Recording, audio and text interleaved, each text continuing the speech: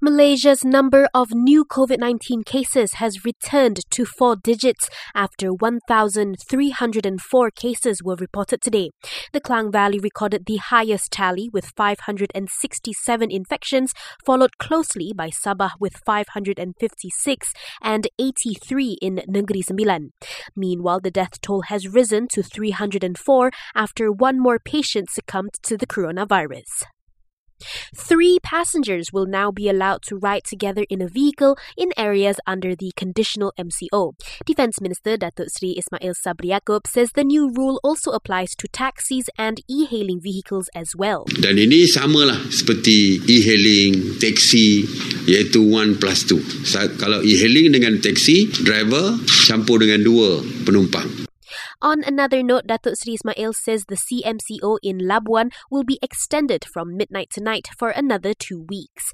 Meanwhile, the enhanced MCO in Kampung Haji Baki in Kuching, Sarawak has been lifted today earlier than scheduled.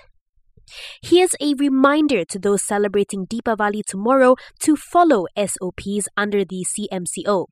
This as the police will conduct house checks to ensure gatherings are capped at 20 people, while roadblocks will be set up to restrict interstate and inter-district travel.